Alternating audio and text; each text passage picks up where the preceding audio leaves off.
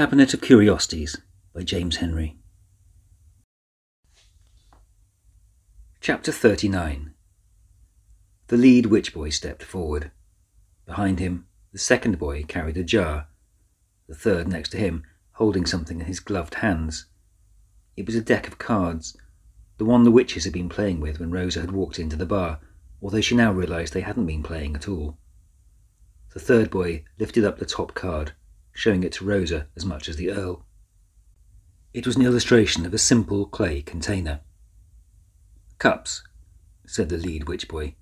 He cleared a space in the snow with one trained foot, and taking the jar, laid it on the ground. The third boy held up the next card, a drawing of a simple stick. "Wands," said the lead witch boy. He took the umbrella and placed it in the jar. Then the next card. "Swords." He dropped the tiny paper knife into the jar. "And coins." The 50-pence piece followed the paper knife. It clinked when it hit the bottom, a clear, bright sound that lasted much longer than it should. The silence that followed seemed to Rosa to be deeper and darker as a result. "Can we get on?" snapped the Earl. "Schedules and so forth?" Rosa shivered as the witch boy stepped back from the jar, drew a breath, and sang a single note. Out over the sea, the cyclone trembled. It curved over itself, then snapped back to the perpendicular, vibrating faster now, like a plucked string. Still on the professor's shoulder, Gary shivered. He seemed drawn to the sight and repulsed by it at the same time. His fur was standing on end, and his wings continually fluttered, then drew in, then fluttered again. Tamor was murmuring something to him, soft, reassuring words. Rosa had never heard her talk to him like that before. The witch boy closed his mouth, but the note remained, hanging in the air. "No fireworks?" asked the Earl. "No walking widdershins, no magic words?" The witch shook his head, and the Earl shrugged. "It doesn't matter," he said, although he looked a little disappointed. The professor laughed, and there was pity in the sound. "Poor Cedric," he said, "always wanting more. Was it because you started with so little? Is that how you came to confuse possessions with love? It must have been many years since anyone called you dearest." The Earl turned on him, snarling. "You dare," he started, but the professor was frowning. "Door, air, opens many doors," he said, suddenly. "So which world is it you mean to travel to?" The Earl smiled, his mask back on, and tutted, as if admonishing a child. "My dear Professor," he said, and Rosa felt a chill at the word, as though the Earl were merely pretending to give him a title he would soon snatch away. "All of them." But the Professor was shaking his head. "It can't be done. The thing could pick up, say, a house, drop it in another world, certainly. But the only documented—" "You live too much by the book," said the Earl. "Rules can be twisted, or deeper laws found where only chaos was thought to exist.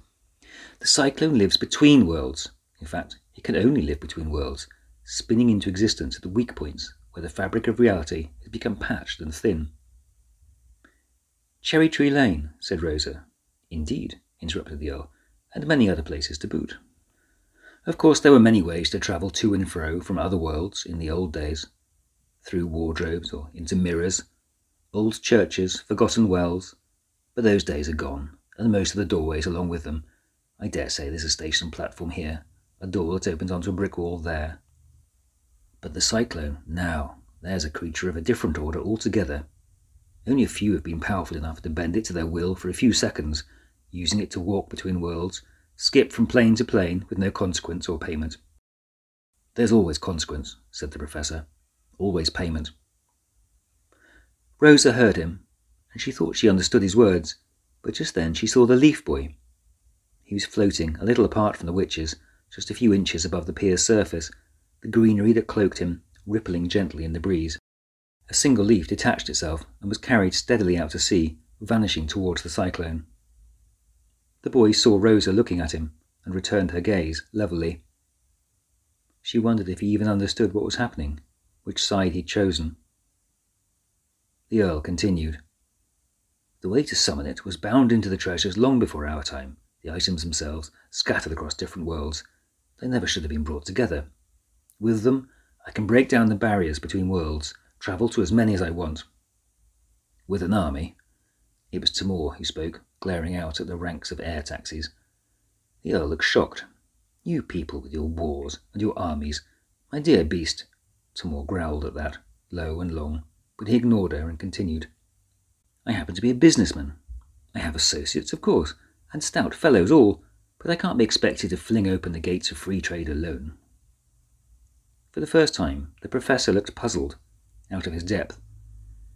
"Then why open a gateway to the other worlds, if not—" His voice faded away, and realization dawned. "You mean to sell them?" His voice was flat. The Earl grinned at him. "Access. That's where the money is. Land, resource, workers. There are people out there who'll do your bidding for, well, peanuts. I wasn't the first to find that out.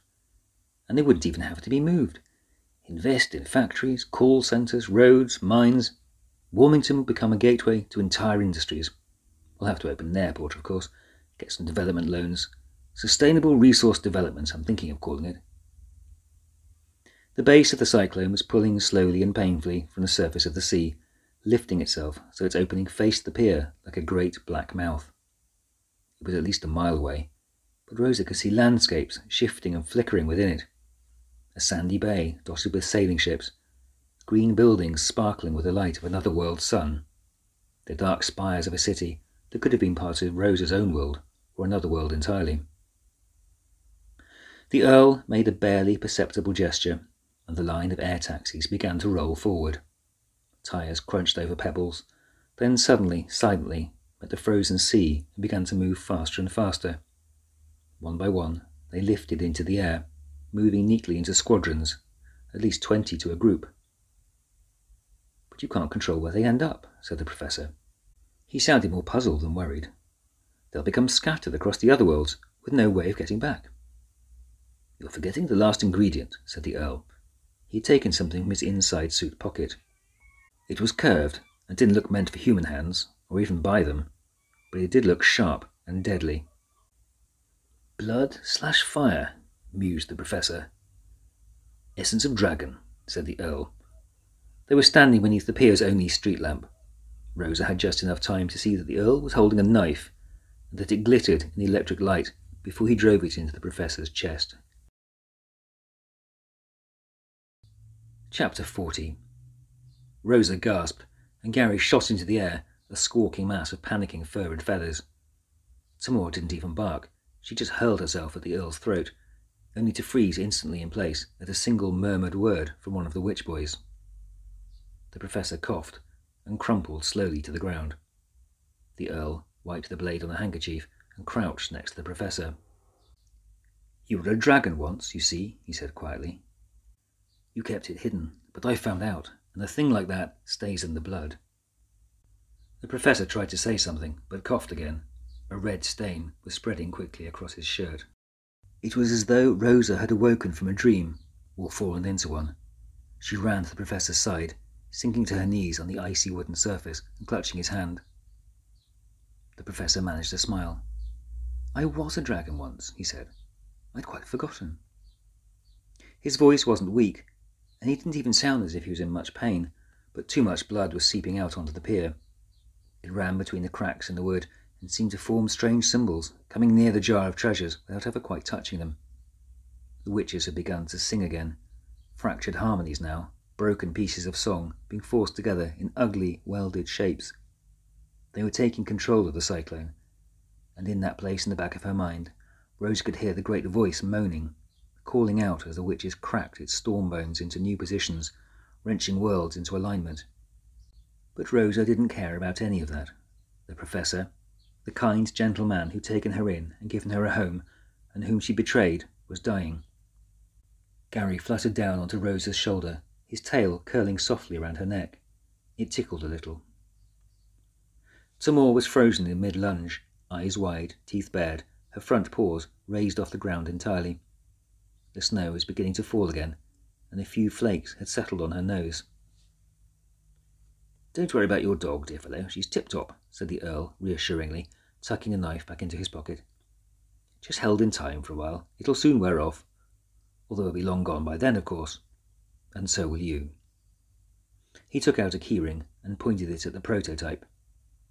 The headlamps blinked once, and the engine began to purr. Like the air taxis, it too was undergoing a transformation into a flying vehicle, although this was a smoother process, an easy movement from one state to another. Bat-like wings extended from underneath the car's chassis, wheels withdrawing under the body even as the car rose gently up in the air. A large fin sprouted from the boot, and Rose remembered the first time she'd seen the car and thought of sharks. But it wasn't the car she should have been concerned about. It was the owner. The Earl was already striding towards the prototype, one door opening smoothly to accept him. "This isn't even about money, is it?" spat Rosa at his back. "You just want to destroy anything you can't buy for yourself." The Earl sighed, and to Rosa's surprise, turned and sat on the car's running board, looking back at her. "I envy you," he said to Rosa.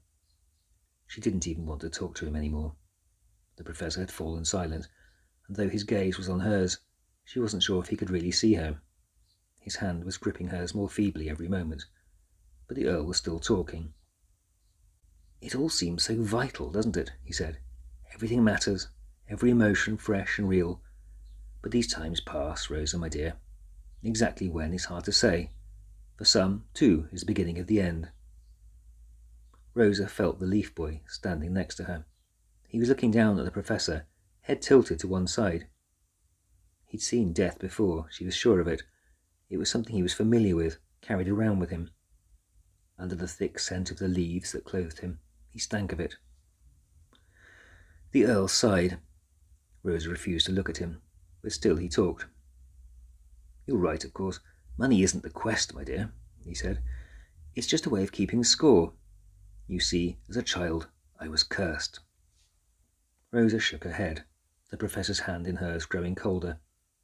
His eye stared straight ahead. "Not cursed enough," said Rosa, "and not as much as I curse you now." The Earl clapped his hands, delighted.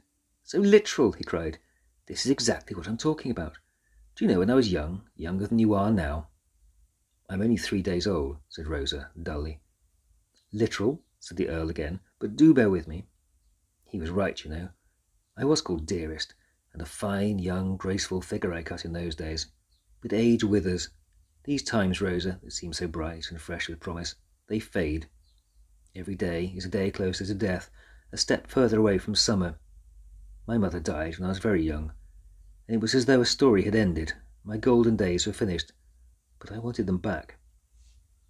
"So you could live forever," said Rosa. She just wanted the Earl to get into the prototype and fly away. But he shook his head. "So I could be me again," he said. "Not this grown-up shell, this old man you see before you. I was never supposed to become this. I found potions that could restore youth for a while, even delaying the aging process. But the real magics, the true magics, are no longer found on this earth. This is a thin, tired place. But out there—" He gestured out towards the cyclone. The air taxis were just visible, heading for the dark mouth, mere dots now, tiny in the night sky. But the shifting landscapes were slowing down, the witch's song making them repeat in neat, regular patterns, little clockwork worlds. "Magic potions," he said, "fountains of youth, spells and magic pools, and 1,000 ways of regaining all that once seemed lost, undoing all the terrible things I've done to get to where I am today. I know I've done wrong, Rosa, of course I do. But you see, it's all been in the best possible cause. I'll have to trade a few items away, I accept that. I already know plenty of people in the right places who'll be glad to speed up a public inquiry or two in exchange for an amusing talking pet or a singing sword. But eventually I'll be able to go back.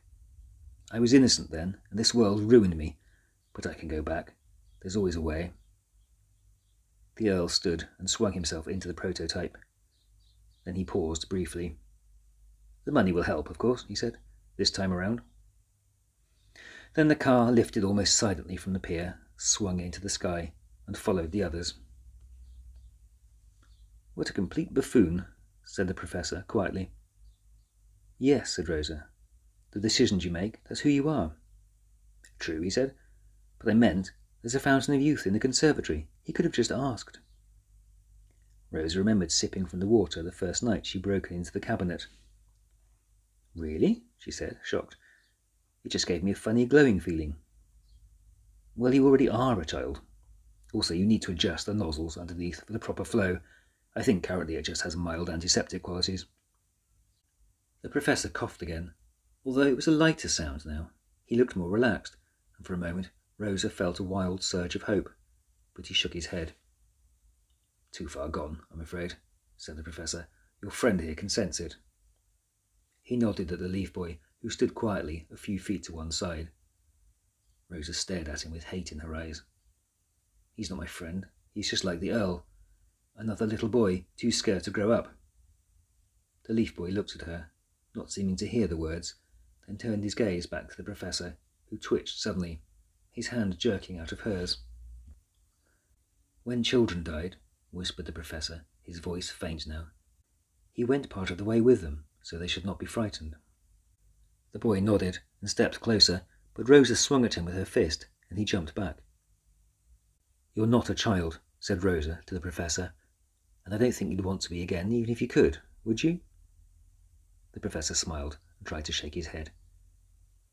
I'm not frightened either, he said. I've died before, or come very close at least. It didn't hurt. The Leaf Boy stared at the Professor. The vines and creepers that ran across his body were trembling. Go away, said Rosa, but the Professor frowned at her. I don't think he ever understood death, he said. Perhaps now would be as good a time as any for him to try. He beckoned weakly to the Leaf Boy, who looked at Rosa for a moment, then stepped forwards. But he's on the Earl's side, cried Rosa, then realised the stupidity of what she was saying. Reluctantly, she stepped aside. The Leaf Boy rustled as he walked past her, a couple of green tendrils reaching out to brush against her face. Angrily, she slapped them aside, but he was ignoring her now. Nothing to be afraid of, old chap, said the Professor, and Rosa thought suddenly how typical it was that even moments from death he was doing his best to reassure another. The boy was next to him now, trying to reach out a hand to touch the dying man, but fingers and leaves trembled, halting a foot from him. Rosa couldn't watch. She turned her face to Tamor, poor frozen Tamor, and buried her face in the dog's fur. I'm so sorry, whispered Rosa in her friend's ear. There was no way of knowing if the dog could hear her or not. I don't know if you believe me, but you have to know it's true. I would never hurt you or the Professor. You were the only friends I had, and now I don't even have that. The witches fell silent then, and in that strange moment when the sound you hadn't realised you could even hear anymore suddenly stops, she felt something answering her loneliness. A distant moan, something to be felt rather than heard. Rosa, it cried, and at first she thought Tamor had been freed from her spell. Then she realised it was the cyclone. Help me, it said. Rosa, said another voice, about an inch from her ear. It was Gary. Rosa turned back to the Professor and gasped. The boy's hand was on the Professor's chest. The strands of greenery that enveloped him were no longer waving around, but wrapped closely to the boy's body. More vines seemed to be growing from the boy's hands, extending towards the Professor, and as Rosa stared, extending into the Professor. The vines rippled and twisted, more growing and folding themselves around him. It was hard to say where the boy stopped and the Professor began. Rosa yelled and hurled herself at the boy, trying to knock him away, but he was too strong, holding her back with one arm. The Professor's one eye stared straight up, open wide in shock. She couldn't hear him breathing. Let him go, said the voice in her mind, and Rosa didn't know if it meant the boy or the Professor, but she couldn't agree to either. She raked the arm with her nails and even tried to bite it, but the leaves and bark were too thick, and she could get no purchase. She spat the horrible taste from her mouth, and half sobbed, half shouted at the boy, but he ignored her. Gary had flown to the top of the stall and turned somersaults with anxiety, shrieking with fear. Neither of them made any more sense than the other. The Professor coughed. It wasn't a weak, faint cough, but a rich, loud expectoration, the sound of someone who just accidentally swallowed a large insect, or was halfway through a heavy cold. He raised his hands to his lips and pulled away a small green leaf. Good Lord, he said. The boy let go of Rosa, who ignored him and dropped to the Professor's side. The Professor was struggling to sit up. although the difficulty seemed to come much more from the icy ground than his injury. They both looked at his chest, which was now coated in greenery, leaves lying one on top of another, plastered thick with sap and blood. Carefully, the Professor peeled off the mass of leaves. The shirt underneath was shredded, but the skin was smooth, unbroken. The boy staggered and fell to his knees. "Help him," said the Professor. "I think he just saved my life." Rosa took off her coat and wrapped it around the boy's shoulders. He stared at her with uncomprehending eyes, then seemed to smile, although it was hard to tell. "What did you do?" asked Rosa. "Who are you?" Leaves were falling from the boy's skin now, turning brown as they left him. One fell in Rosa's palm, withering almost instantly, becoming skeletal before her eyes. The boy tried to gnash his teeth, but they were falling from his mouth, landing one by one in the snow, turning from white to yellow to dust. There was no green on him now. It was like watching summer turn to autumn in a few seconds. The boy smiled, and Rosa found his hand in hers. The fingers were dry and rough, and she held them as gently as she could, as she leaned forward and kissed him on his cheek. His skin tasted not of dust, as she'd half expected, but of the dry, dark soil of the conservatory, warm and slightly bitter. When she opened her eyes again, the boy was gone.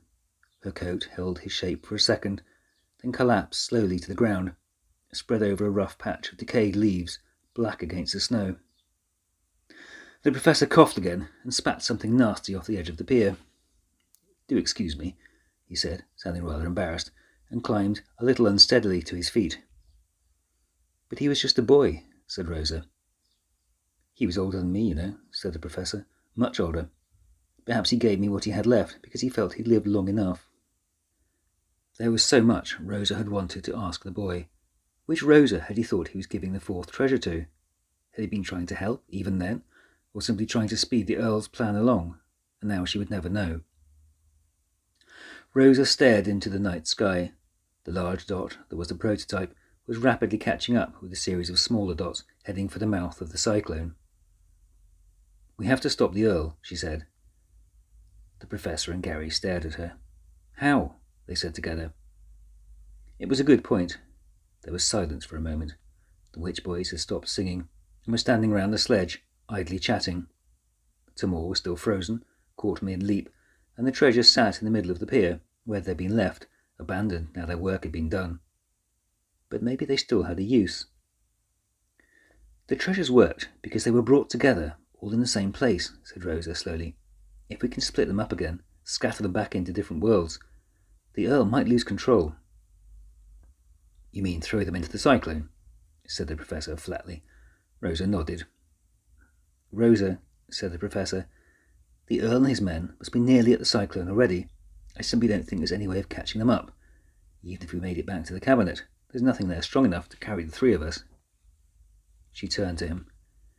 "Correct me if I'm wrong," she said, "but didn't one of us used to be a dragon